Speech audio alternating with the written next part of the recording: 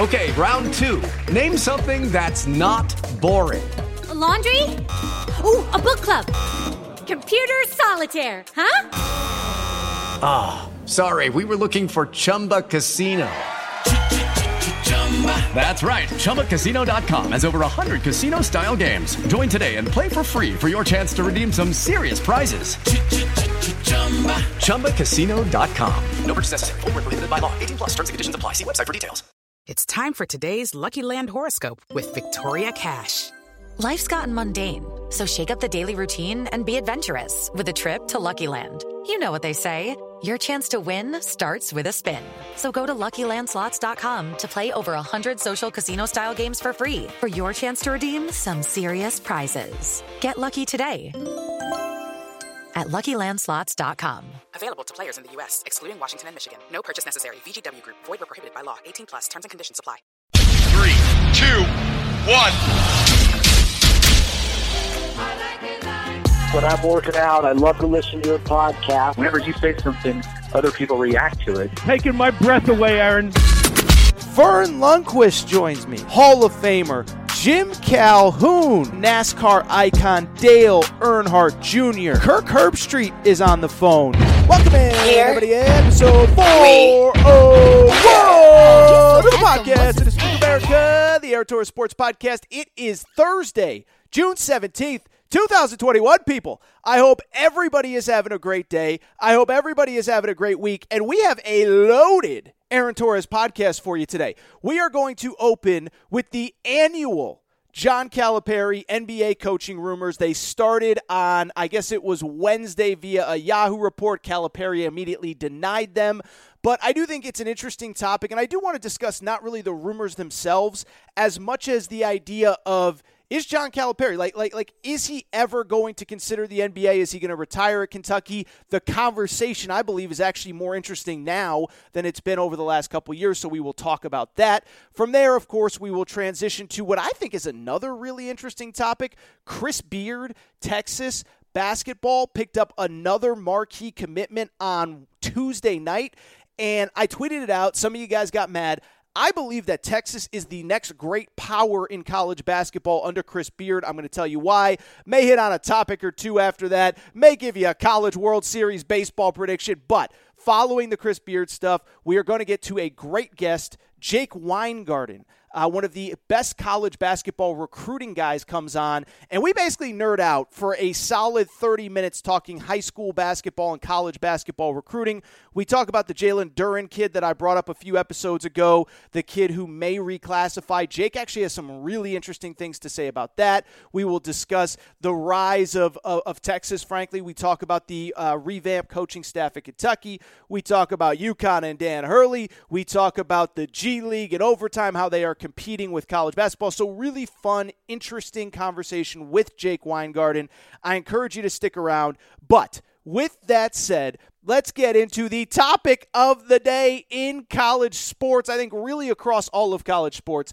And really, it is the annual time where we just discuss John Calipari and NBA coaching rumors, right? Like this has now become an annual tradition, like the Victoria's Secret fashion show, like the leaves changing in the fall, like you yelling at your grandparents on Thanksgiving Day, whatever you consider to be an annual tradition. John Calipari getting thrown into NBA coaching rumors happens pretty much every year. It happened on Wednesday, and of course, we also immediately got the rebuttal from John Calipari saying he has the best job in the world, and so because of it, talk about two things that happen simultaneously. We get the Calipari rumors, we immediately get the rebuttal, and so what I want to do is I want to spend the next few minutes not really talking about the rumors themselves, since John Calipari has already said that he has the best job in the world at Kentucky, but really just the idea of, has the window closed on Calipari going to the NBA, or is it still open? Because I actually believe the window, for a couple different reasons, may be more open now than it was even a year or two ago. So let's get into it. And the story really was actually pretty simple. It wasn't that big of a deal, but because Kentucky is the biggest program in college basketball, in my opinion, certainly the most covered, there's probably more interest in Kentucky basketball basketball than anywhere else. The rumor picked up steam really quick, and it basically came from a Yahoo report on Wednesday that was basically just listing all the different candidates that could be potentially the next in line to get NBA head coaching jobs. And the NBA coaching carousel is currently underway. As best I can tell, I believe 6 jobs are open. I talked a little bit about Penny Hardaway the other day and maybe a potential interest between him and the Orlando Magic. But 6 jobs are opened up, and Yahoo just listed 10 people that they believe are candidates for some of these marquee jobs. Names you probably have thought of: Jason Kidd, former NBA player, Lakers assistant coach; Becky Hammon, longtime Spurs assistant coach, likely will become the first female ever to coach a major professional sports team on the male side. The typical names that you would expect. And then, of course, there is John Calipari. And I'm going to just try to be brief, but here is what Yahoo said about John Calipari's prospective NBA coaching opportunities, as he is listed by Yahoo Sports as one of 10 potential candidates to become an NBA head coach this offseason. This is what Yahoo said. Calipari is a bit of a surprise here, but multiple sources tell Yahoo Sports Calipari would be open to jumping back into the NBA. He had a taste of it in the late 90s, taking over the then New Jersey Nets following a stint at UMass that didn't go particularly well. But the changing dynamics at Kentucky, along with the massive expectations from the fan base and alumni, could have him looking for a second bite. He may have maxed out at Kentucky, a high-ranking executive told Yahoo Sports. College basketball is a sinking ship, another executive said.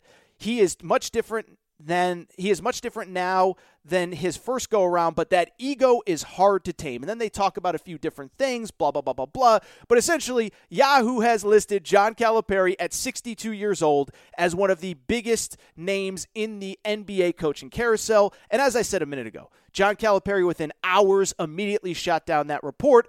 And what he said is, "It's that time of year. Why do rumors always start when we're in the middle of recruiting? I have the best job in the country with the best opportunity to impact young people and add value to their careers, and that has not changed. This season can't come fast enough. Let's go." So, if you were worried in that, 90-minute window about John Calipari probably leaving, you don't have to be worried anymore, as he officially shot it down. And what I would say about just the Calipari NBA stuff in general, one, I would say, listen, there are times when the Calipari NBA rumors have been legit. I think everybody kind of knows, but kind of going into the 2014-2015 season, Cal, I believe, seriously considered leaving, but that was the year he had 1 million returnees, probably his most talented team ever, and he decided to stay. And so, look, the rumors at times have been legit. I would also say I think there have been other times where John Calipari and his camp and his group, his agents, whatever, have maybe put his name out there because they want his name to be out there, maybe to let the Kentucky administration know, hey, I have other options. Let that Kentucky fan base who is passionate and loves college basketball, and I don't blame you guys one bit because you allow me to do what I do, Kentucky fans, maybe let them know, hey, I have other options too. So what I would say pretty simply is I think there have been times where Calipari has both seriously considered going to the NBA, and I think there's also been other times where maybe he hasn't been considering it, but he either wanted a raise or he wanted to prove a point or he wanted to send a message to his bosses and basically put out those rumors. Now, this time, I do not believe this time that Calipari or his camp was behind it. Because first of all, just listen. First of all, the most basic thing is this, is that, one, I don't believe that John Calipari would spend the entire offseason revamping his roster, changing how they're going to play, changing who they are, bringing in a bunch of new personnel, selling kids like C.J. Frederick, Kellen Grady, Oscar Tshiebwe, all these guys that have come into the program. I don't believe that he would do that if he was deciding to leave college basketball or seriously considering it. I would also say I don't think he revamps his coaching staff, bringing in Orlando Antigua, one of his best friends and most trusted confidants in college basketball, if he was planning on leaving, right? Because the thing is, maybe 5 years down the road, or 3 years, if let's say something crazy happens and Kentucky wins 2 more national championships.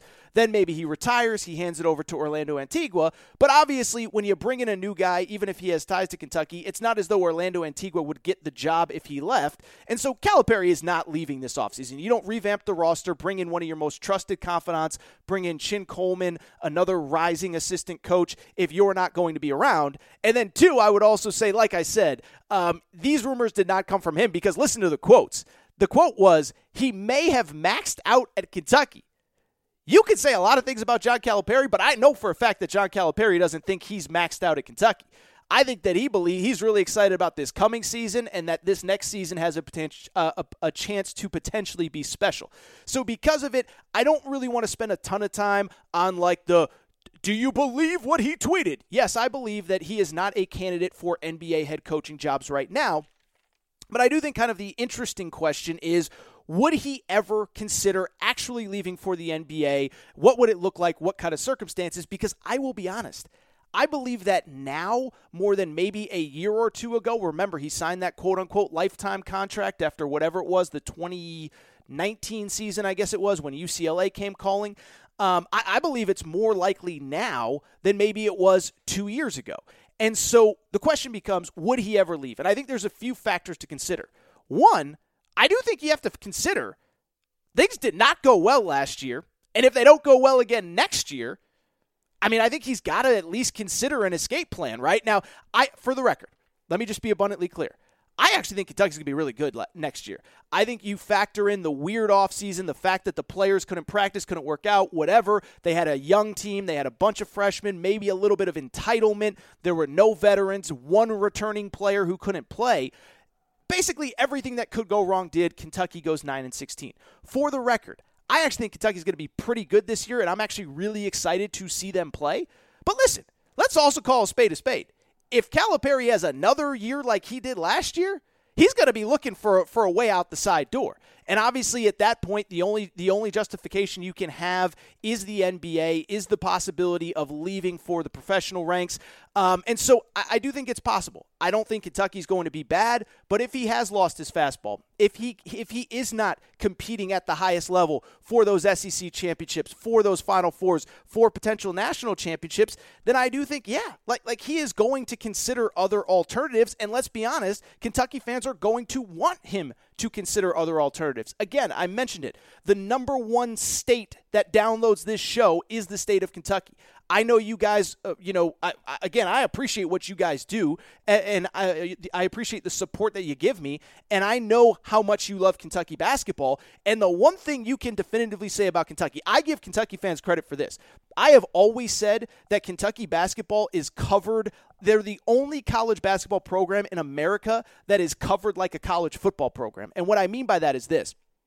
Kentucky basketball, if you lose one game, it is the end of the world, and guys like Matt Jones on Kentucky Sports Radio, myself, I mean, I don't get the volume that Matt does, but Matt's going to get calls all day, every day until Kentucky figures out what's wrong and gets it right. Other college basketball programs, I mean, even, UNC, it has the Charlotte Hornets, the Carolina Panthers right in their own backyard. Kansas has the Chiefs. So it's not the day-to-day, minute-to-minute that being the head coach of Kentucky is, or being in that Kentucky community is.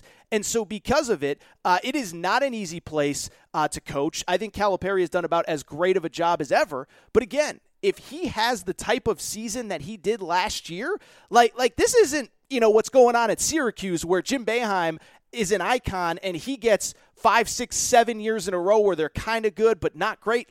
No. Kentucky is its own beast, and so obviously the possibility exists that, if he's just not good, he really might look for an escape hatch. I think the other thing that we have to at least consider in terms of what the next 4 or 5 years look like, not only with Kentucky basketball, but with Calipari, is what I've talked about so many times, is this name, image, likeness stuff. And I'm not going to go down the deep rabbit hole that I've done time and time again. I did it with Roy Williams. I did it with Coach K. I'm not going to do it again. But this landscape is changing so fast and so furious. And I know some of you have commented. I got a great comment in the the iTunes reviews, one of you reached out and said, hey, man, look, I bust my butt. I work 10, 12 hours a day. I don't get paid $8, $10, $12 million a year to be a coach. I have no sympathy for these guys if they are complaining about the job and the responsibilities that come with it. And so to be clear, I totally get it. All I am saying is that the way that college basketball and college football have been done forever is changing rapidly, and I do think some of these guys that have options are going to seriously consider them. Now, what I would also say is a couple things. One, as long as college basketball is played, somebody is going to want to coach at Kentucky. No different than somebody's going to want to coach at Duke, coach at North Carolina, coach at Michigan, coach at Michigan State, coach at UCLA, coach at Arizona, coach wherever. As long as college basketball is played, somebody is going to want that Kentucky job. I also would say that in terms of Calipari, I think he is more in that Nick Saban where I do believe this is his last job. Nick Saban, I think if Nick Saban was 40, I think he would seriously consider the NFL and say, do I really want to be part of college football as it evolves over the next 10 or 15 years?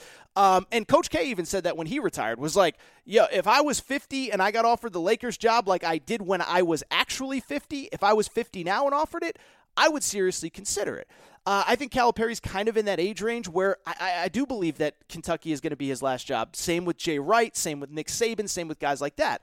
But as I've told you time and time again, as these sports continue to evolve, I do think some of the younger guys that have legitimate options, I do think are going to look at the professional ranks. Maybe not John Calipari, but maybe a Lincoln Riley at Oklahoma. Maybe a Ryan Day, the football coach at Ohio State. Maybe even a Chris Beard who's in his mid to late 40s who might have an opportunity to coach in the NBA. Tony Bennett in his early 50s might have a chance to coach in the NBA because college basketball and the reason that these guys got in it is completely changing. Let's just be honest. Let's call a spade a spade. Let's be honest. Things are changing really quickly where less and less it's about, one, the product on the court, but two, the actual coaching of basketball. As I've told you before, with name, image, likeness coming in, you are now going to have agents sitting in the room during recruiting meetings saying, what can you do for me? Like, it's great that you have this education and the history program and the comms department, and I'm glad that your biology department is number one in the country, but what can you do for me? I saw you get this guy this last year. Can you do that for me? On top of that, you have essentially free agency in college sports, where a kid is unhappy, he has a bad day, he has a bad week, he has a bad month, and he says, you know what, screw it, I'm out of here.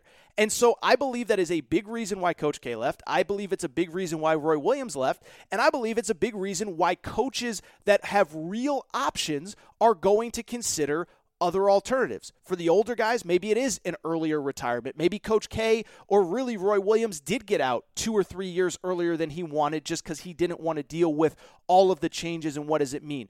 I also think for the Ryan Days and Lincoln Rileys and Chris Beards, maybe that means going to the professional ranks. Because as I told you a minute ago, if you're going to be dealing with agents, and coaches have told me this, by the way, if you're going to be dealing with agents and you're going to be dealing with essentially free agency in college sports, I think there's a lot of coaches that say, well, I'll just go to the pros where all I have to do is coach and the GM takes care of it. The GM is the one that negotiates contracts and deals and this and that. The GM is the guy that signs free agents. The GM is the guy that drafts guys.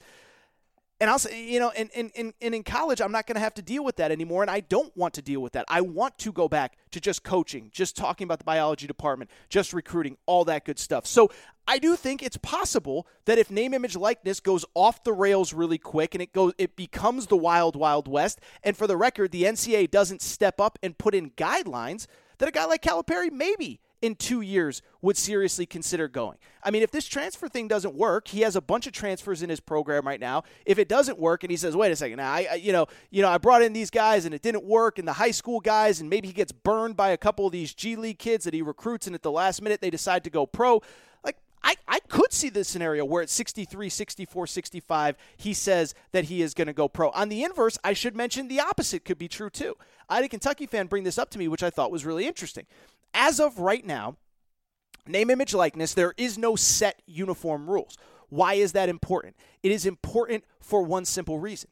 It is because right now, the biggest fear in the quote-unquote name, image, likeness game is that every state is going to have different bylaws and say Alabama can do things for college athletes in the name, image, likeness world that Kentucky can't, or that Tennessee can't, or that Arkansas can't, or that California can't, or that Michigan can't. Ohio State fans worried about what Michigan can do. Michigan fans worried about what Ohio State can do. And so I only bring that up because that could be another reason to push Calipari away. He says he has the best job in the country. I believe that he believes he has the best job in the country. But what happens if Alabama or Tennessee or the North Carolina schools can do more for their players and he is no longer on a balanced playing field? I don't think that's going to happen, but it's a possibility. But anyway, as I said, Calipari, he shot down the rumors. And look, to be abundantly clear, no, I do not believe that he is going to be leaving college basketball anytime soon, and certainly not this offseason. But if he has another bad year, does he try to leave? Do Kentucky fans and Kentucky's administration maybe say, hey, maybe you should look at that Toronto Raptors job. Maybe you should look at that Indiana Pacers job. And then on the flip side, with the name, image, likeness stuff, I am just curious to see what happens. But at the end of the day, Calipari is going to be here this year. And let's be honest, I believe he is going to be at Kentucky for a very, very long time. All right, so I do want to switch gears and talk about something else that happened in college basketball this week. And it's kind of ironic because, obviously, look, I just spent, the last 15 minutes or so talking Kentucky basketball, talking about this John Calipari stuff, blah, blah, blah, blah, blah, blah, blah, blah, blah. But on Tuesday, something happened, and what I said was this one thing points to me that there is a new kid on the block in college basketball circles. I even referenced that I believe that this one program that you probably aren't thinking about could be one of Kentucky's biggest rivals, both on the court and in recruiting in college basketball over the next 5, 10, 12 years, whatever. And that program is the Texas Longhorns. Yes, Texas basketball. Yes, I am talking about Texas basketball, not Texas football. I'm not saying Texas football is back under Sark or back under Tom Herman or back under Mac Brown or back under Charlie Strong. I'm talking Texas basketball. And so let me kind of get into it because I think a lot of you are kind of driving around or in the gym or whatever, and you're shaking your head saying, Torres, like, come on, man. Texas basketball, what are you talking about here? Texas basketball? I know Chris Beard's a good coach, but you're out of your mind. And so let me kind of explain what the story was that got me kind of to this point, and then I'll get into the story behind the story because it's really not about the story as much as the story behind the story. And now that I've said the word story 37 times in about 2 sentences, let's get into it. The story that popped up on Tuesday was that Texas actually received a commitment from a kid named Trey Mitchell. And if you're not familiar with Trey Mitchell was basically the last marquee transfer available in the portal. He averaged 18 points, 8 rebounds per game last year at UMass. And for many of you that are sitting there saying, how good could a kid from UMass be? Let me just tell you, this kid was a former top 100 recruit. He was recruited by the whole Big East, a bunch of the ACC, a bunch of the Big Ten. He ultimately ends up at UMass because his high school coach takes a job there. I'll let you figure out what may have happened behind the scenes. None of my business. But Trey Mitchell hits the portal this offseason. He's recruited by everybody, LSU, Florida State, Georgia, Texas, whatever. And he ultimately chooses Texas. And when I saw that news, on top of everything that Chris Beard has already done this offseason, it led me to the conclusion that I said a minute ago.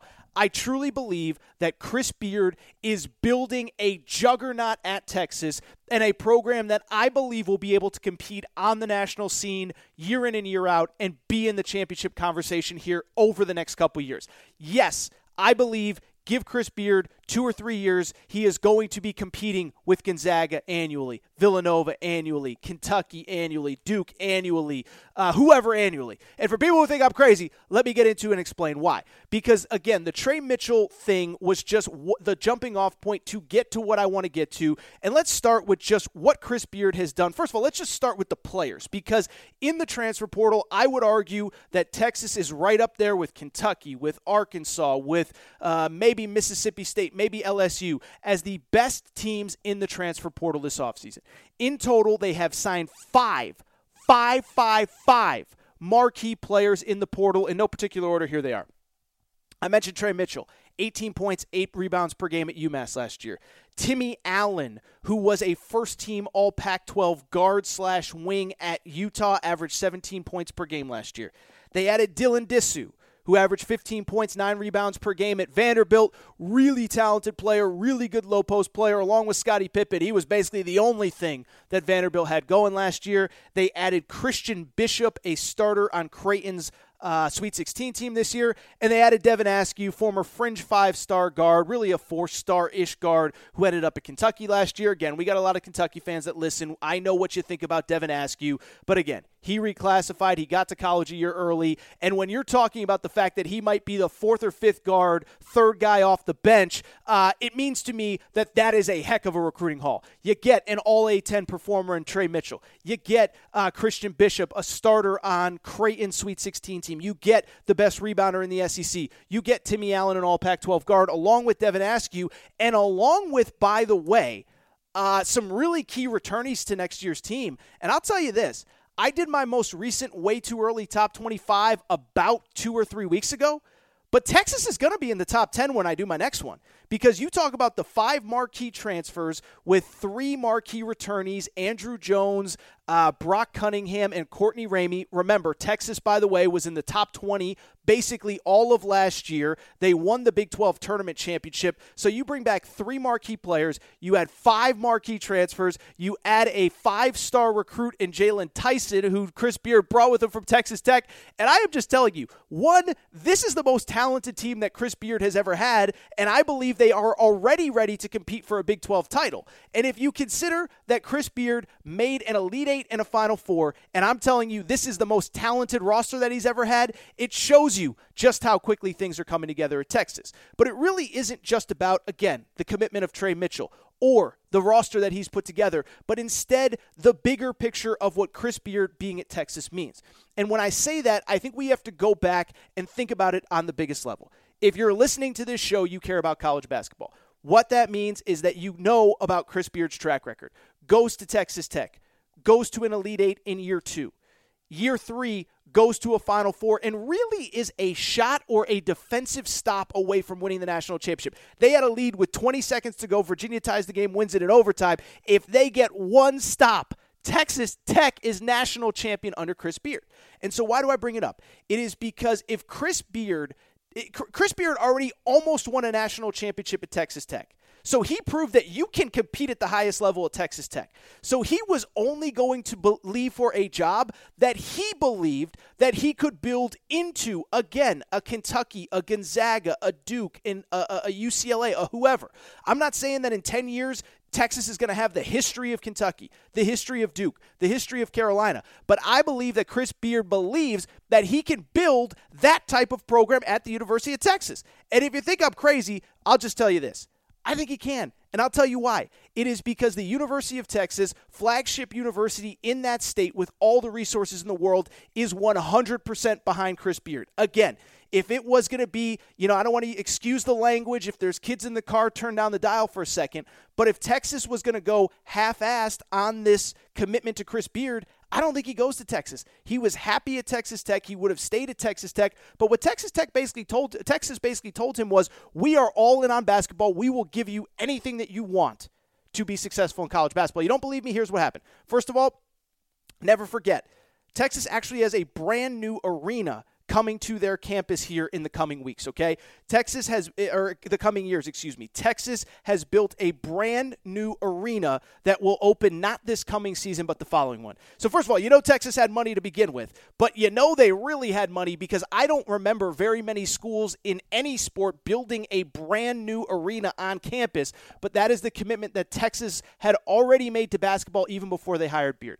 On top of that, and this is important, and I'm going to talk about it with Jake Weingarten, you could argue that Texas actually went out and maybe hired the most expensive and you could argue best staff in the country. Now, I think probably Kentucky with Orlando Antigua, Chin Coleman, Jay Lucas is the best staff in the country, but Texas ain't far behind. Here is what Chris Beard did when he got to Texas. First of all, he convinced 2 active head coaches to leave head coaching positions to come be an assistant under him. The first one was a guy named Rodney Terry, really well-respected coach and recruiter. He actually worked under Rick Barnes at Texas many years ago. Rodney Terry was the head coach at UTEP and decided to leave UTEP as a head coach to become the lead assistant at Texas under Chris Beard. Chris Ogden was the head coach at Arlington, decides he's going to leave Arlington to become the special assistant to the head coach. He's not even a recruiter. He's not even on the floor during practice. He is the special assistant, and he left to come to Texas. Why is that important?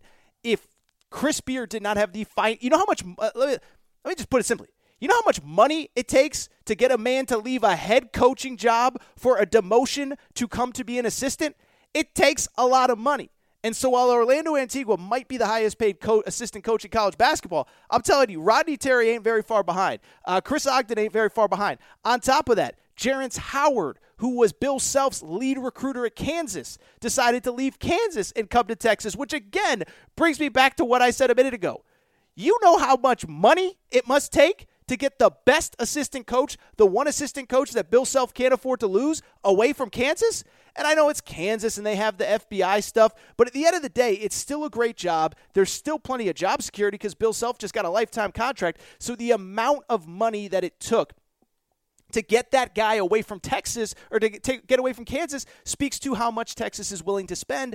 And then on top of that, I just believe you have an elite head coach, you have an elite university in a beautiful city, the flagship state university. Financially, you can do anything. You've just hired the best staff in college basketball. And here's the other thing to consider. There's probably more high school basketball talent in Texas than anywhere else in the country. And I've talked about it before. I've said it before, but think about all the good players that have come out of the state of Texas in recent years. Cade Cunningham, R.J. Hampton, Tyrese Maxey. You go on and on and on down the list. This year, there's a 5-star kid named Keontae George. I mean, the list goes on forever. The Harrison twins, Julius Randle, Justice Winslow, if you want to go back a few years. So much talent comes out of the state of Texas, and now you have this elite coach with this elite staff at the flagship university. I think they're going to clean up in recruiting. Now, are they going to get every single guy that they want? Of course not. No, but even Coach K didn't get every single guy that he wanted. Nick Saban doesn't get every single guy that he wanted. But I believe that when you have the elite high school players matched up with the transfer portal stuff that Chris Beard is doing, I'm just telling you, year in and year out, they are going to be able to put a team on the floor that can compete with anybody. I'll take it a step further. And I told you this, I said this on Twitter the other day, and I don't know if people got mad, but I think they were surprised that I said it, is that I believe in the next 5 years. So just talked a ton about Kentucky. I don't want to make this a Kentucky show, but Kentucky's the best recruiting program in America, right? Calipari's just got it down to a science. He's the best recruiter in the country. Why do I bring it up? It is to say that I believe, and I put this out there on Twitter, and people got mad, in the next 5 years, it's not going to be Duke, who is Kentucky's number one rival in recruiting. It's not going to be North Carolina. At the college level, I truly believe it's going to be Texas because Chris Beard is now at a major flagship school. He's got the staff behind him. He's got the resources behind him. We've talked about name, image, likeness. That's not going to be an issue. And I believe he is going to go after the best players in the country and specifically the best players in the state of Texas. And like I said, I think he is going to be Kentucky's number one recruiting rival over the next decade. Now, a couple things. Part of that is, of course, because John Shire is now at Duke. I don't think Duke is as appealing without Coach K. I don't think North Carolina is as appealing without Roy Williams. Villanova, those type schools don't really recruit in the same stratosphere as Kentucky, not going after the same guys. So I think you look at a program that is going to go toe-for-toe with Kentucky, I believe it's Texas. And so I'm done ranting on Texas here. I got nothing else to say. But all I'm telling you is this. Watch out. Just watch out. You have been warned. It is June 17th, 2021. But Chris Beard, in about 3 months, has already put together the most talented roster that he has ever had in college basketball. Keep in mind, in the last 3 NCAA tournaments played, he's made 2 Elite Eights, a Final Four, and a national championship game. He has his most talented roster yet. And I truly believe that Texas is a program on the rise, and you just better watch out because they are really, really, really good. All right, really quickly, I want to get to Jake Weingarten momentarily. As I mentioned a minute ago, Jake Weingarten is as good of a recruiting guy as there is out there. Now, I will say, we've had so many great recruiting guys on this show that have since left for other jobs. Corey Evans, still a great friend of mine. Saw Corey not that long ago. He works for the Oklahoma City Thunder. Evan Daniels, of course, is now working at CAA. Jake Weingarten has kind of taken their place as the best recruiting insider. But before we get to him, I do just want to say a couple things is, first of all, keep an eye, very interesting story from Arizona State football this week. I know most of you don't care about Arizona State football, let alone the Pac-12, but essentially they could be in big trouble for some major recruiting violations, as it appears as though they were basically having and hosting recruits on campus during COVID. If you remember, recruits from about the middle of March of 2020 until June of 2021 were not allowed to visit campus, and certainly it wasn't allowed to be paid for by the coaches. The coaches weren't allowed to meet with them in person. You could do no on-campus recruiting until June of 2021. Only now there's apparently a pretty big story out there that Arizona State may have hosted kids. Herm Edwards may have met them in person. They may have been inside the facilities. That is a major NCAA violation. Is it right? Is it wrong? I don't know, but it's a major NCAA violation, and I think Arizona State's in real trouble. It's worth noting, by the way, Pete Thamel put out a big report on Yahoo, and there are apparently pictures, there's videos, there's a lot of stuff going on. And what is interesting about it is that it appears as though it came from within the program. It's not something that a rival, and I'm just spitballing here, I'm not accusing anyone of anything, but like these are not pictures that USC or UCLA or Oregon or Washington could have got a hold of and turned Arizona State into the NCAA. It sounds like it came internally, and it'll be really interesting to see, because obviously you can probably narrow it down pretty quickly in terms of who it might be if it did in fact come internally. Finally, last little thing, so keep an eye on that. It'll be interesting because I do think Herm Edwards could be in a lot of hot water. Finally, I'll say this. You guys know, I've become America's #1 college baseball fan. I actually recorded, unfortunately, Sunday's episode before the games got really good. Did not comment on Tennessee advancing to the College World Series. Congrats to them. The guy, Tony Vitello, is incredible. Danny White should have a contract done right now this second. Don't wait. No time to waste, Danny White. Get that contract done. On top of that, Vandy was awesome. Arizona was awesome. I caught a little bit of Mississippi State. Obviously, the Arkansas-NC State game was unreal. Kevin Kopps, basically the National Player of the Year, pitched his heart out. Arkansas, frankly, was probably the best team in the country all year. He was the best pitcher in the country all year, but they are out. But with the College World Series this weekend, listen, I didn't talk about it on last Monday's show, just for that simple reason, but I will say this. I do have a national championship pick, and it's super boring and it's super lame. I am picking Vanderbilt to win the College Baseball World Series, and here's why. Vanderbilt has, for people who do not know, and I'm a very loose college baseball fan. This would be like Stephen A. Smith making an NHL Finals pick. But as a college baseball diehard for about a week, 2 weeks now maybe, I'll say this. Vandy was about as good of a team as I saw in the 2 weeks that I've been a college baseball diehard, okay? They have two great pitchers off the top of their rotation, a kid named Kumar Rocker, who may be a top 5 pick in the MLB draft. Also, Jack Leiter, the son of Al Leiter, pitches at Vanderbilt. And so I think when you can go 1-2 with those two guys, you're talking about a program that is going to have a huge advantage in Omaha. So what I would say, Vanderbilt is my official college baseball national championship pick. I would say the best teams that I've seen in my 2 weeks as a college baseball diehard, Vanderbilt, Tennessee. I would say Arizona was really good when I watched them. And I would also put Mississippi State in that category. Those are 4 of the 8 teams that will be there. I was also told Texas was awesome, but I'll be honest, I just didn't get to watch a ton of their super regional. All right. Well, I think that's it for this segment of the Aaron Torres Sports Podcast. Covered a lot of ground in a half an hour, huh? Lot to talk about, lot to say, but I do want to get to Jake Weingarten now. As I mentioned, Jake Weingarten is as good of a college basketball recruiting writer as anybody. He came on. This is his first appearance. I've known Jake for a long time, and he is great. We talked about all sorts of stuff. We talked about the impact that the G League is having on recruiting, how our coach is adjusting, what is it just like for kids to be back on campus, how important is it, things like that. We also get really deep into the weeds on the Jalen Duren stuff. Jalen Duren, the #1 player in America, maybe #2, and Jake has some interesting thoughts that he really believes that Jalen Duren might be playing college basketball and might be playing college basketball next year. So what you're going to want to do, stick around. Jake Weingarten is coming up. Before we get out of here, I should mention, please make sure that you are subscribed to the Aaron Torres podcast. You can do it on iTunes. You can do it on the Podcast Addict app. You can do it on Podbean, Spotify, TuneIn Radio, wherever you listen to podcasts. Make sure that you are subscribed. Make sure to rate and review the show. Go ahead, give us a quick 5 stars. If you can, go to that iTunes page and hit us with a quick 5 stars. Please make sure to do so. Leave a rating and review. Make sure you're following on social media, at Aaron_Torres on Twitter, at Aaron Torres Pod on Instagram, Aaron Torres Podcast Questions at gmail.com if you have any questions for the show. Aaron Torres Podcast Questions at gmail.com if you have any questions for the show. That is all for today's Aaron Torres Podcast. Shout out to Torrin Craig. Shout out to Rachel, who hates my voice. Now let's get to Jake Weingarten from StockRisers.com. Great college hoops recruiting writer.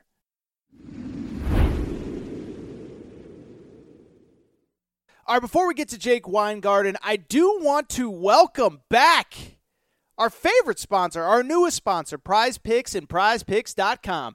The NBA playoffs are well underway at this point, and there is no better way to enjoy watching your favorite former college basketball stars than by playing daily fantasy with our friends at Prize Picks. Again, it's daily fantasy. We've all played regular fantasy. It's just on a day-to-day basis. You pick a couple players. You decide, are they going to have over or under a certain amount of points, a certain amount of rebounds, assists, three-pointers made. It really is that easy. All you got to do, go to Prize Picks, PrizePicks.com, or download the Prize Picks app. Wednesday night, as I record, huge game between the Sixers and the Hawks. Here are my 2 Prize Picks plays. Trae Young, I have him going over 27.5 points because let's be honest, Trae Young, you know darn well, ain't going to go out without a fight. I know it's 2-2 in the series. The point being, Trae Young is going to get his. I also believe with Embiid hobbled, with Ben Simmons hobbled. Ben Simmons maybe a little mentally hobbled with the way he's shooting. I have Tobias Harris over 21.5 points as well. So Trae Young over 27.5, Tobias Harris over 21.5. But back to Prize Picks, which gives you the chance to win 10 times your money for getting 4 out of 5 predictions correct. That's right. Go in, download the app, use promo code Torres, make sure to, which we'll get to in a minute. If you pick 5 guys, if you get 4 of them correct, you go ahead and win 10 times your money, and that's on top of this. They have the new NBA playoff jackpot called the 10K Daily Flex Play. The game is simple. You log in, you make 5 picks again. Remember, if you get 4 out of 5, you win 10 times your money. If you go 5 for 5, you automatically win $10,000. Here's the catch, though. It's only available to first-time users, and it's only available if you use the promo code when you go to PrizePicks.com or download the Prize Picks app. So again, PrizePicks.com, Prize Picks app, pick 5 players. You get all 5 correct in terms of their fantasy score. You win $10,000, all just by using the promo code Torres. You also, and this is important as well, just by signing up, even if all your picks stink, and my picks have stunk lately, so don't feel guilty if they do, you instantly get a $100 bonus on up to $100 deposited. So you put in $100, they give you $100 extra to play with. It doesn't get better than this. 4 out of 5 picks, 10 times your money. 5 out of 5 picks on your first opportunity, your first chance, you win $10K. And even if you put in $100 and lose it, they give you $100 to play with. Again, that is the Prize Picks app or PrizePicks.com. Use promo code Torres to claim your bonus today and take your viewing of your favorite college basketball stars that are now in the NBA to the next level this postseason. Prize Picks app. Use promo code Torres. Now, with that said, let's get to Jake Weingarten.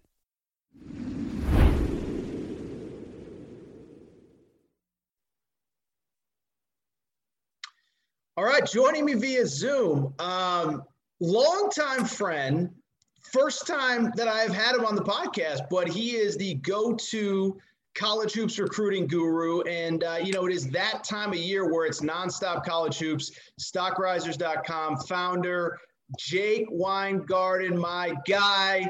We've been talking offline forever. How you doing, man? Doing well, man. Out here in Louisville, Kentucky. So, back at school, dog sitting, watching basketball, the usual. So, just enjoying life, man, the grind and everything that comes with it. But, I'm excited to be on here for a longtime friend. This is my first time on here. I was kind of offended it took this long, but now we're here. So I'm excited. Well, listen, I don't talk a ton of hoops recruiting, but when I do, I got to bring on the guru. And so, this is it's a weird time where publicly, there isn't a lot going on. The transfer stuff is done, practices are happening, whatever. But behind the scenes, it's insanity. And I think anybody that's listening to this would know, June 1st, players were allowed to visit campuses for the first time since COVID started. This past week, the 15th, was the first time that coaches could contact recruits that are going to be juniors this year, so in the high school class of 2023. So for any fan listening, whether they're a Louisville fan, a Kentucky fan, a Texas fan, an Arkansas fan, a UCLA fan, how crazy is their basketball office, not only this week, but really the entire month of June? Oh, June is the time if you're a basketball junkie. For me, outside of the coaches, I know that this is a big deal for the players too.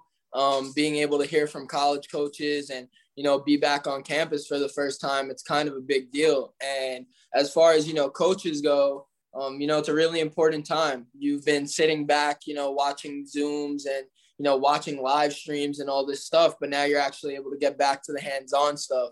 And, for coaches to have guys back on visits on campus, and now you're able to contact incoming juniors, it's a really big time. I know a lot of coaches that reached out to 30 plus kids. And I also know some schools that only reached out to 10 kids. So, everyone's just trying to get a feel of, the live period being back and the contact period reopening. I know a school like Alabama, they've got an official visitor today and a couple unofficial visitors. So, schools are really just taking advantage of, being back and, getting closer to normalcy. And, for a school like Kentucky, the live period and the contact period this year was kind of different. When do you usually see a school like Kentucky reach out to 30 kids in one day? So, things are weird and things are changing, but I think everyone's glad to be back.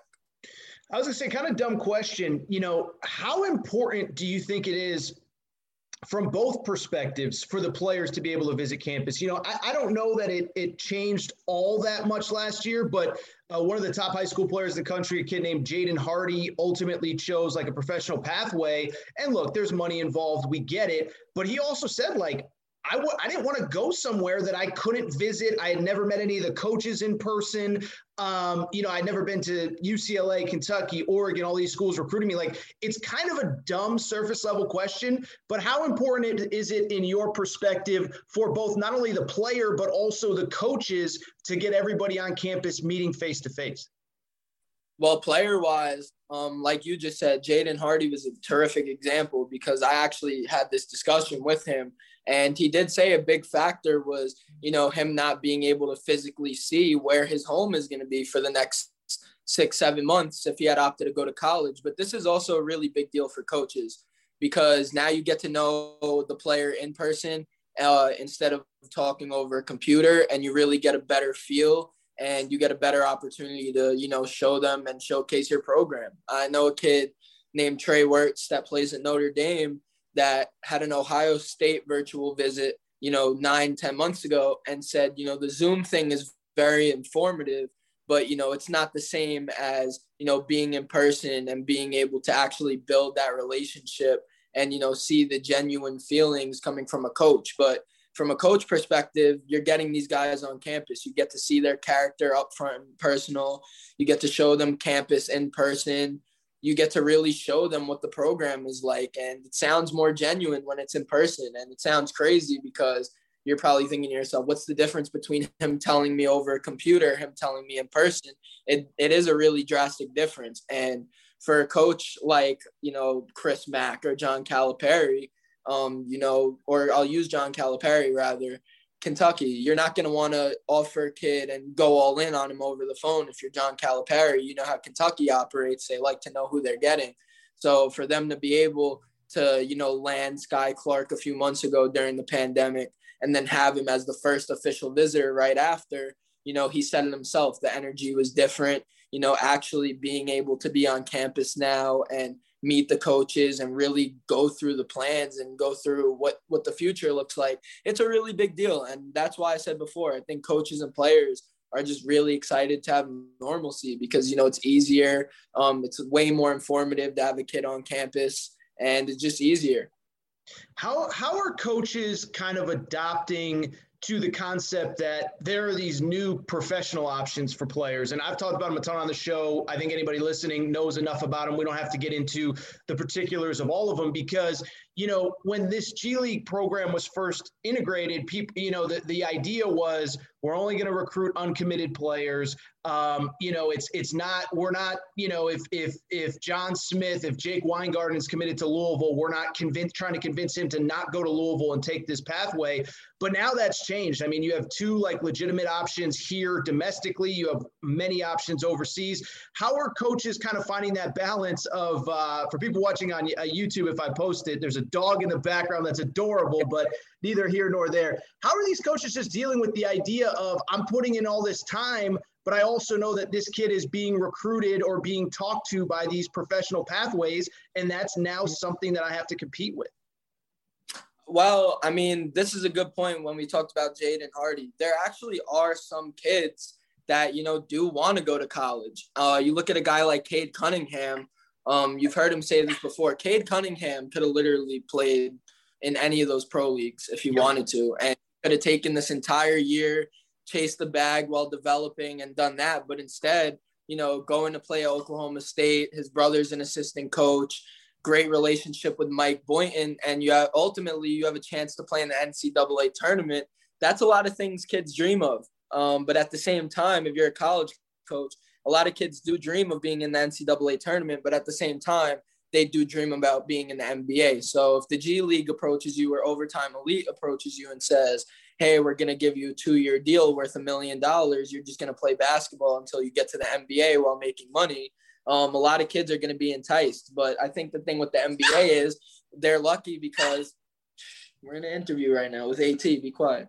But I think the thing is with college coaches and, getting lucky, you are going to find a kid that does say, I want to come to your school and win a national championship.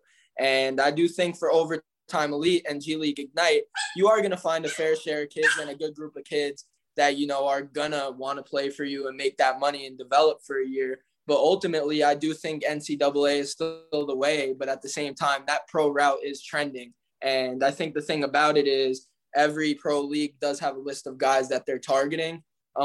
They do have, their own plans that the media doesn't know about where, they're recruiting guys and who they want and this and that.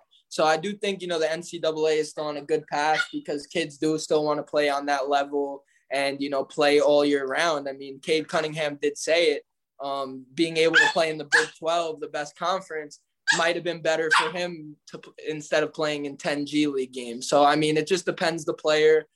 Coaches are adjusting to it. You see guys adding the NBL and the G League into their final list against schools. So at this point, it is a competition, and I'm sure coaches are, saying the pros and cons of these routes and, why it might be better to go to school. But ultimately, it's the player's choice, and you might be enticed by a 2-year, $1 million deal.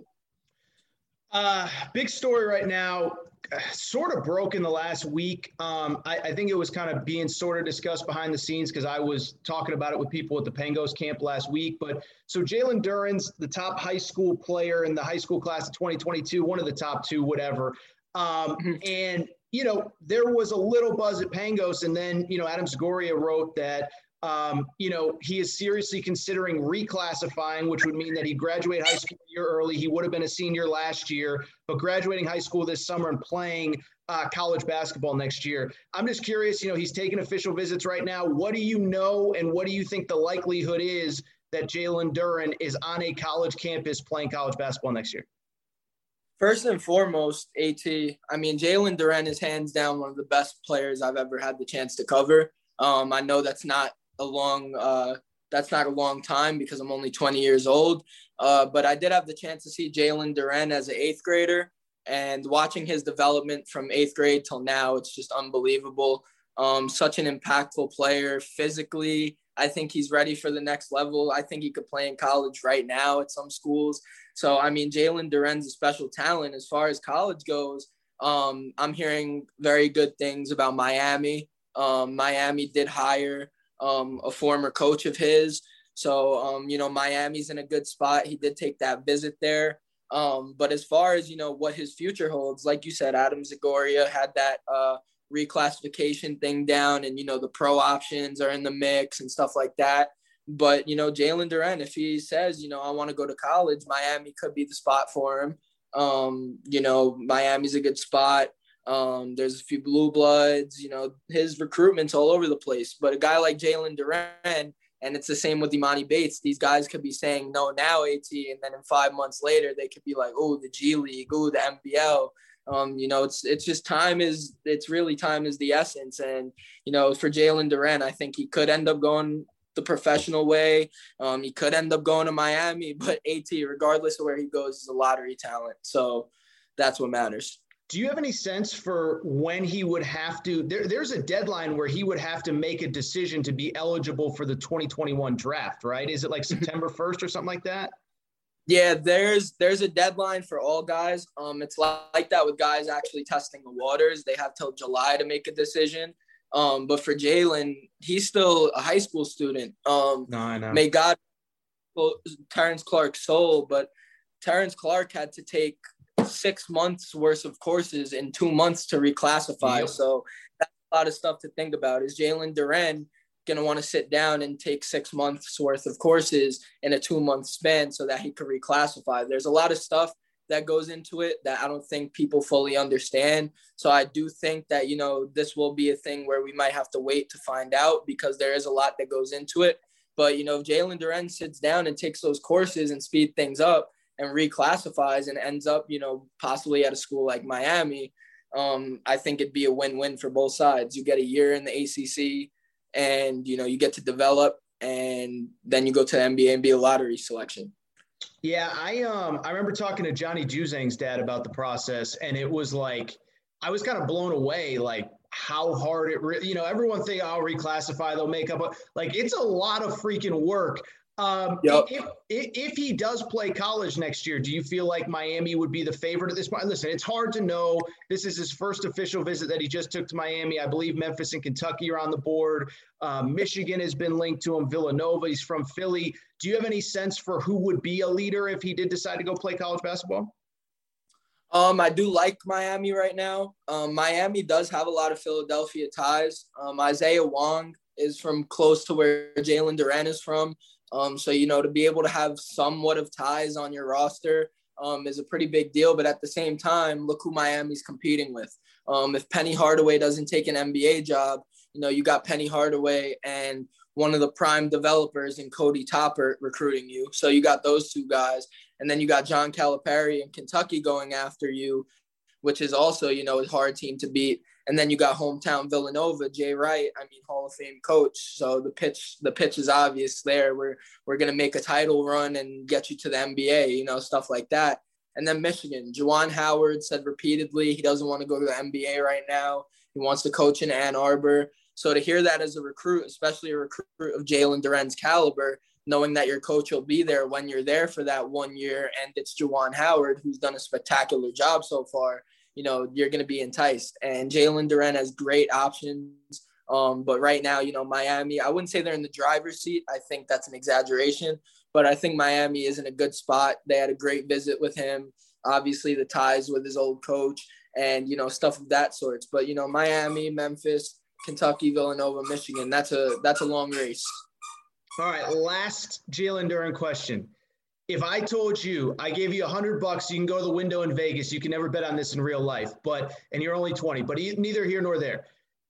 Jalen Duren, December 1st, 2021, college campus, pro route, high school campus. What would you, if you had money to bet, what would you bet?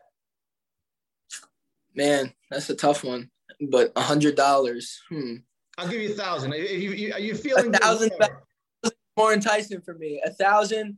If we're at December 1st, at this point, I would say the college route. Wow. You look at a guy like Imani Bates. I think if Imani Bates was really seriously considering college, I think he would already visited a college campus already. And Imani Bates did say he was going to take his visits, but they haven't happened yet. So I'm kind of thinking at this point, he's probably all pro, which he's already kind of been already. But the fact that Jalen Duren started taking his visits and he's continuing the plan more, means he's really intrigued by the college route. And I said this before, a guy like Jalen Duren might turn around and say, I want to win a national championship, and then be a lottery pick a year later and play in college against guys that I grew up with. So, I mean, that could be the route he decides to take. And college may sound surprising. When I said that for $1,000 just now, you're probably really surprised, but it really wouldn't surprise me if he ended up on a college campus. But at the same time, if he took the pro route, it wouldn't be surprising either. So for me, either route he takes is surprising, but, I wouldn't be shocked if he ended up on a college campus. Yeah, no, and I didn't get a chance to talk to him last week at the Pangos camp, but my buddy Jack Pilgrim from Kentucky Sports Radio did, and Jack's takeaway, and he's talked about it on his own podcast, is like Jack's awesome. He's the man. Jack is the man, and he, and that was one of his takeaways was like, the quotes that Jalen Duren had about development and the stage of college basketball, and the fact that, it's not just about a dollar amount. Like it kind of blew me away seeing, Jack had told me, hey, this is what he told me, I'm going to be doing a couple articles on it. But when, you see the words in print, it is kind of blown away. So, all right, I don't want to bug you with too many questions here, but, what are the other storylines right now? Like, what to you is interesting in the recruiting world right now? That's a very broad question, but what interests you? What do you find interesting outside the number one player potentially reclassifying? What are the big storylines in your opinion? Hey, man, I'm excited for the live period. I'm excited for coaches to be able to get back out there and recruit again. To be honest, being inside those first few months, and, hearing about Zooms and tweeting breaking news about virtual visits, it didn't feel right. And, now that I'm seeing players post their pictures from visits and, just being on campus, it's a great feeling. And I think no storyline could beat the fact that college basketball and high school recruiting is back. As far as, individual players go, the big storyline for me over the past few months was where Chet is going to go, and he made that decision already. But otherwise, I mean, the live period, man, I'm excited. It's a great feeling to be able to go back on the road, and, I'm going to be able to see college coaches again. And, it's a good feeling for the players as well. So it's, it's an exciting time, contact period, live period. Players are all excited. It's just everyone's in good spirits. So, I mean, I think that's the top headline right now. If you, real quick, I want to get back to some recruiting stuff. You think Chet's going to be really good at Gonzaga next year? I mean, obviously there's the push-pull of he's incredibly skilled but kind of incredibly thin. Frail's not the right word because he's tough. Like, he's a tough kid. But you think he's going to be, like, first-team All-American kind of good next year for Gonzaga? Oh, yeah. I think he has that potential to get to that point. Of course, it's Chet. But at the same time, the players around him compliment him. Getting a guy like Hunter Sallis was a really big deal for Chet. And I don't think people understand how big of a deal that was. Hunter Sallis is an excellent guard, and I think he complements Chet really well. And then you got Caden Perry and Ben Gregg, who, redshirted, but, got a little burn this year for Gonzaga, even in March. That's a good name as well. They got really good young talent. Dominic Harris, Julian Strother are returning. They've got good pieces around them and guys that, ultimately want to win. And they came up just short national championship. You lost to a loaded Baylor team. So I think now it's championship or bust. You got the number one player in the country. You got another McDonald's All-American outside of that. And then you have another top 60 prospect in Caden, who's, I think, an unbelievable player. I've had the chance to see him multiple times. But I think with Mark Few, he went out and got guys that complement his system. And he got guys that, are going to win that championship game when they get there and, make Gonzaga basketball a dynasty, which they're on the path of doing.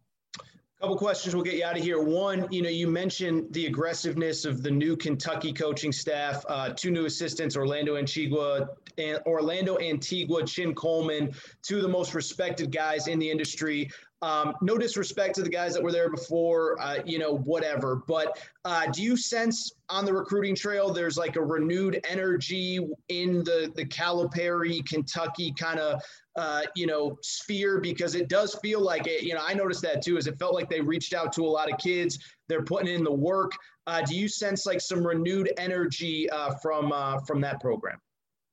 Yeah. The fact I said earlier, the fact that they're reaching out to 30 plus kids, I felt a different type of vibe from Kentucky basketball yesterday. And I don't necessarily think it's a bad thing. I think it's actually a really good thing for a blue blood school to go out there and, look at their options, not just look at a 5-star kid or not just look at, a top 50 kid, to be able to reach out to a kid that's ranked in the 100s or ranked a little under that. That's a good look for Calipari and the staff. It just shows, they're trying to build their own system and they're trying to build guys that fit in, not just those 5-star guys or not just that talent. And I think that energy you're talking about, I think they just have a set plan. They know what their system is. They know what kind of guys they want. They know what they need to win, and they know what their roster looks like now. So why not you go for a push and start recruiting more guys? And it doesn't always have to be that 5-star guy, but it has to be a guy that fits. And I think that's what Calipari and the staff are realizing, that there's more than 5 stars out there. There's 4-star guys. A guy like Bryce Hopkins is a great example, ranked in the top 40, was in the 30s, didn't make the McDonald's All-American game. But, Bryce Hopkins is a talented 4-star guy, fringe 5-star guy. And I think Calipari's realizing guys like that are guys that can get you to the national championship. And those are guys that you're going to have for more than a year or two. And I think they're changing their system up. They're changing their approach. But I don't necessarily think it's a bad thing. I think it's a really good thing for Kentucky basketball. Right before you came on, I talked a little bit about Texas. They picked up a 5th marquee transfer on Tuesday, I guess it was. I took a little flack. I believe that in the next my thought is simple. Chris Beard doesn't leave Texas Tech, a place that he went to a national championship game, unless he believed that he can build Texas into one of the 2 or 3 best programs in Kentucky, on par with North Carolina, Duke, Kansas, Kentucky, UCLA, whoever. They've crushed it in the portal. What are your thoughts? And I mentioned they have maybe the highest paid coaching staff in America. Nobody really knows for sure. I think it's probably them or Kentucky, 1 and 1A. What is the early buzz on them? Because I just truly believe, and I know from talking to enough smart people, like Beard doesn't go there unless he believes that he can build it into one of the best programs in the country, bar none. Right. And, you saw the hype over Chris Beard possibly staying at Texas Tech, and it was deservedly so. I mean, he's a great coach, great personality, and that's showing at Texas. He's been there for a short amount of time, and I don't know how many of the listeners actually, follow Texas on social media, but their social media approaches change as well. I've never seen Chris Beard this active on social media, like being in videos. I saw one of the assistant coaches with Devin Askew jumping into a pool. Just the entire Texas approach is different. And like you said, I don't think Chris Beard would have left Texas Tech if he didn't know that he had something special coming his way at Texas, or he had the opportunity to build something special. And you see the transfers he brought in, bringing in Trey Mitchell on Tuesday was a huge deal. Trey Mitchell is a really talented 18-8 guy. And then a guy I like a lot is Jalen Tyson, a high school kid that went to John Paul II out of Texas, was committed to Texas Tech, and now is playing for Chris Beard. That was an unranked guy his first 2 years of high school, and then Chris Beard started going after him and really saw him, and then he became a 5-star at the end of his senior year. So I think Chris Beard, like I said, with Kentucky basketball, the approach is going to be much more different now. You're in a bigger conference. I can't necessarily say a bigger conference skill-wise, but you're in a bigger conference platform-wise, and I think he's taking advantage of that. You see what Eric Musselman did when he got to Arkansas. He changed the entire landscape of that program, and I think you could say the same with Chris Beard. Social media approach, recruiting. You've seen more Texas offers go out there for sure. And style of play. I think they're bringing in guys that fit their system and, can compete in that conference. I said this to someone yesterday. Devin Askew might have not been the best fit at Kentucky, but now that he's at Texas, new conference, new teammates, new peers, new opponents, it could be good for a guy like that. And you see the transfers he brought in to go with those high school guys. And I do think Texas can make a nice push. And I do commend Chris Beard for putting together that staff, that very wealthy staff. But, I mean, Texas basketball is a lot to look forward to on and off the floor. Last one, you just mentioned Arkansas. I think you mentioned Alabama earlier. Who are some of the buzzier teams outside of, we just talked Kentucky, we talked about Texas. Who are some of the buzzier teams in recruiting right now? Because those two that I just mentioned, you kind of mentioned in passing, are two that stand out as far as I know both staffs pretty well, aggressive coaching staffs, aggressive recruiters. Who else is standing out? We mentioned Kentucky, you mentioned Texas. Who's kind of, making headlines early here in the recruiting period, not for commitments, but just for aggressiveness or for the fact that players are interested? You're going to like this one, AT, but UConn is doing an excellent job. Okay, let's go. UConn is doing an excellent job. A big part of that, they brought in Luke Murray from Louisville this offseason, and right off the bat, he brought in an official visitor named Ty Rogers, top 50 kid, and that was a really big deal. And I think the fact that UConn is recruiting an in-state guy named Donovan Clingan and not necessarily recruiting him like an in-state kid, they're recruiting him like a national kid. That was something that stood out to me too. And they brought in a really good recruiting class that they have incoming. Jordan Hawkins is a superstar. Roswell Diggins. These are all really good, talented guys. Samson Johnson. They have a really good roster and they're recruiting really well. And that's another team that's already had unofficial visitors on campus, 2023 kids. They're active in contact and they're just doing a really good job. And then the last team I want to mention is Indiana. Mike Woodson. My boy Mike Woodson. Love Mike Woodson. Mike Woodson.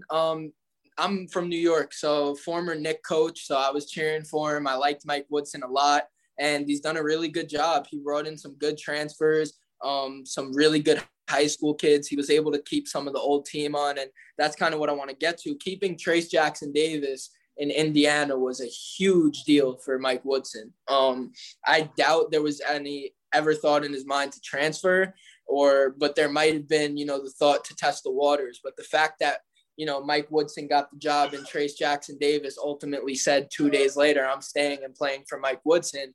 That's a really impressive thing right there. And, I do think the guys that they recruited and the official visitors they've had on campus, it's just been really impressive. And for Mike Woodson, a former NBA coach, to be able to recruit at this level and bring in the staff to do that, it's been quite impressive. And I think he's going to be able to compete in the Big Ten with a team like Michigan, who's also done a spectacular job, like I said earlier. But overall, there's a lot of teams doing a really good job. But Indiana, UConn, you could mention Michigan, Alabama's been exceptional. Arkansas did a really good job. Louisville did a really good job bringing in transfers. But the recruiting stuff's been great lately all over the country. But I want to cheat the game a little bit. I don't want to say any individual team. There's a conference I want to say. I do think the Big Ten is going to be really fun to watch this year. Really? On the court you're talking about? On the court, yes. What makes you say that? Honestly, just each roster. Michigan brought in an excellent recruiting class to go with what they already had. Hunter Dickinson's testing the waters. If he does decide to return, it's a loaded roster over there in Ann Arbor. Michigan State's got a really good roster. Iowa's even got a nice little team going on. Indiana, like I said. But I think the Big Ten is going to be a really competitive conference, and I think college basketball is going to be amazing this year. Stuff is starting to come back again, and I think it's going to be a really competitive year of basketball, and I'm excited, man. No, I am too, and I think just seeing Duke be able to practice, Kentucky be able to have a normal I don't think we realized at the time what the impact of last offseason had on all these programs and players, especially the young ones. But Jake Weingarten, stockrisers.com.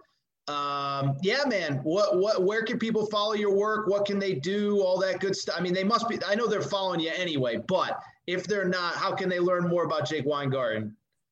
Stockrisers.com, AT. That's the website to go to. And if you want to contact me, my DMs are open on my Twitter at Jake Weingarten. I've had some great conversations with some recruiting fans recently. I'm always open to talking to people. So those are the two best ways, man. But stick to that stockrisers.com and everything you need to know about recruiting is right there.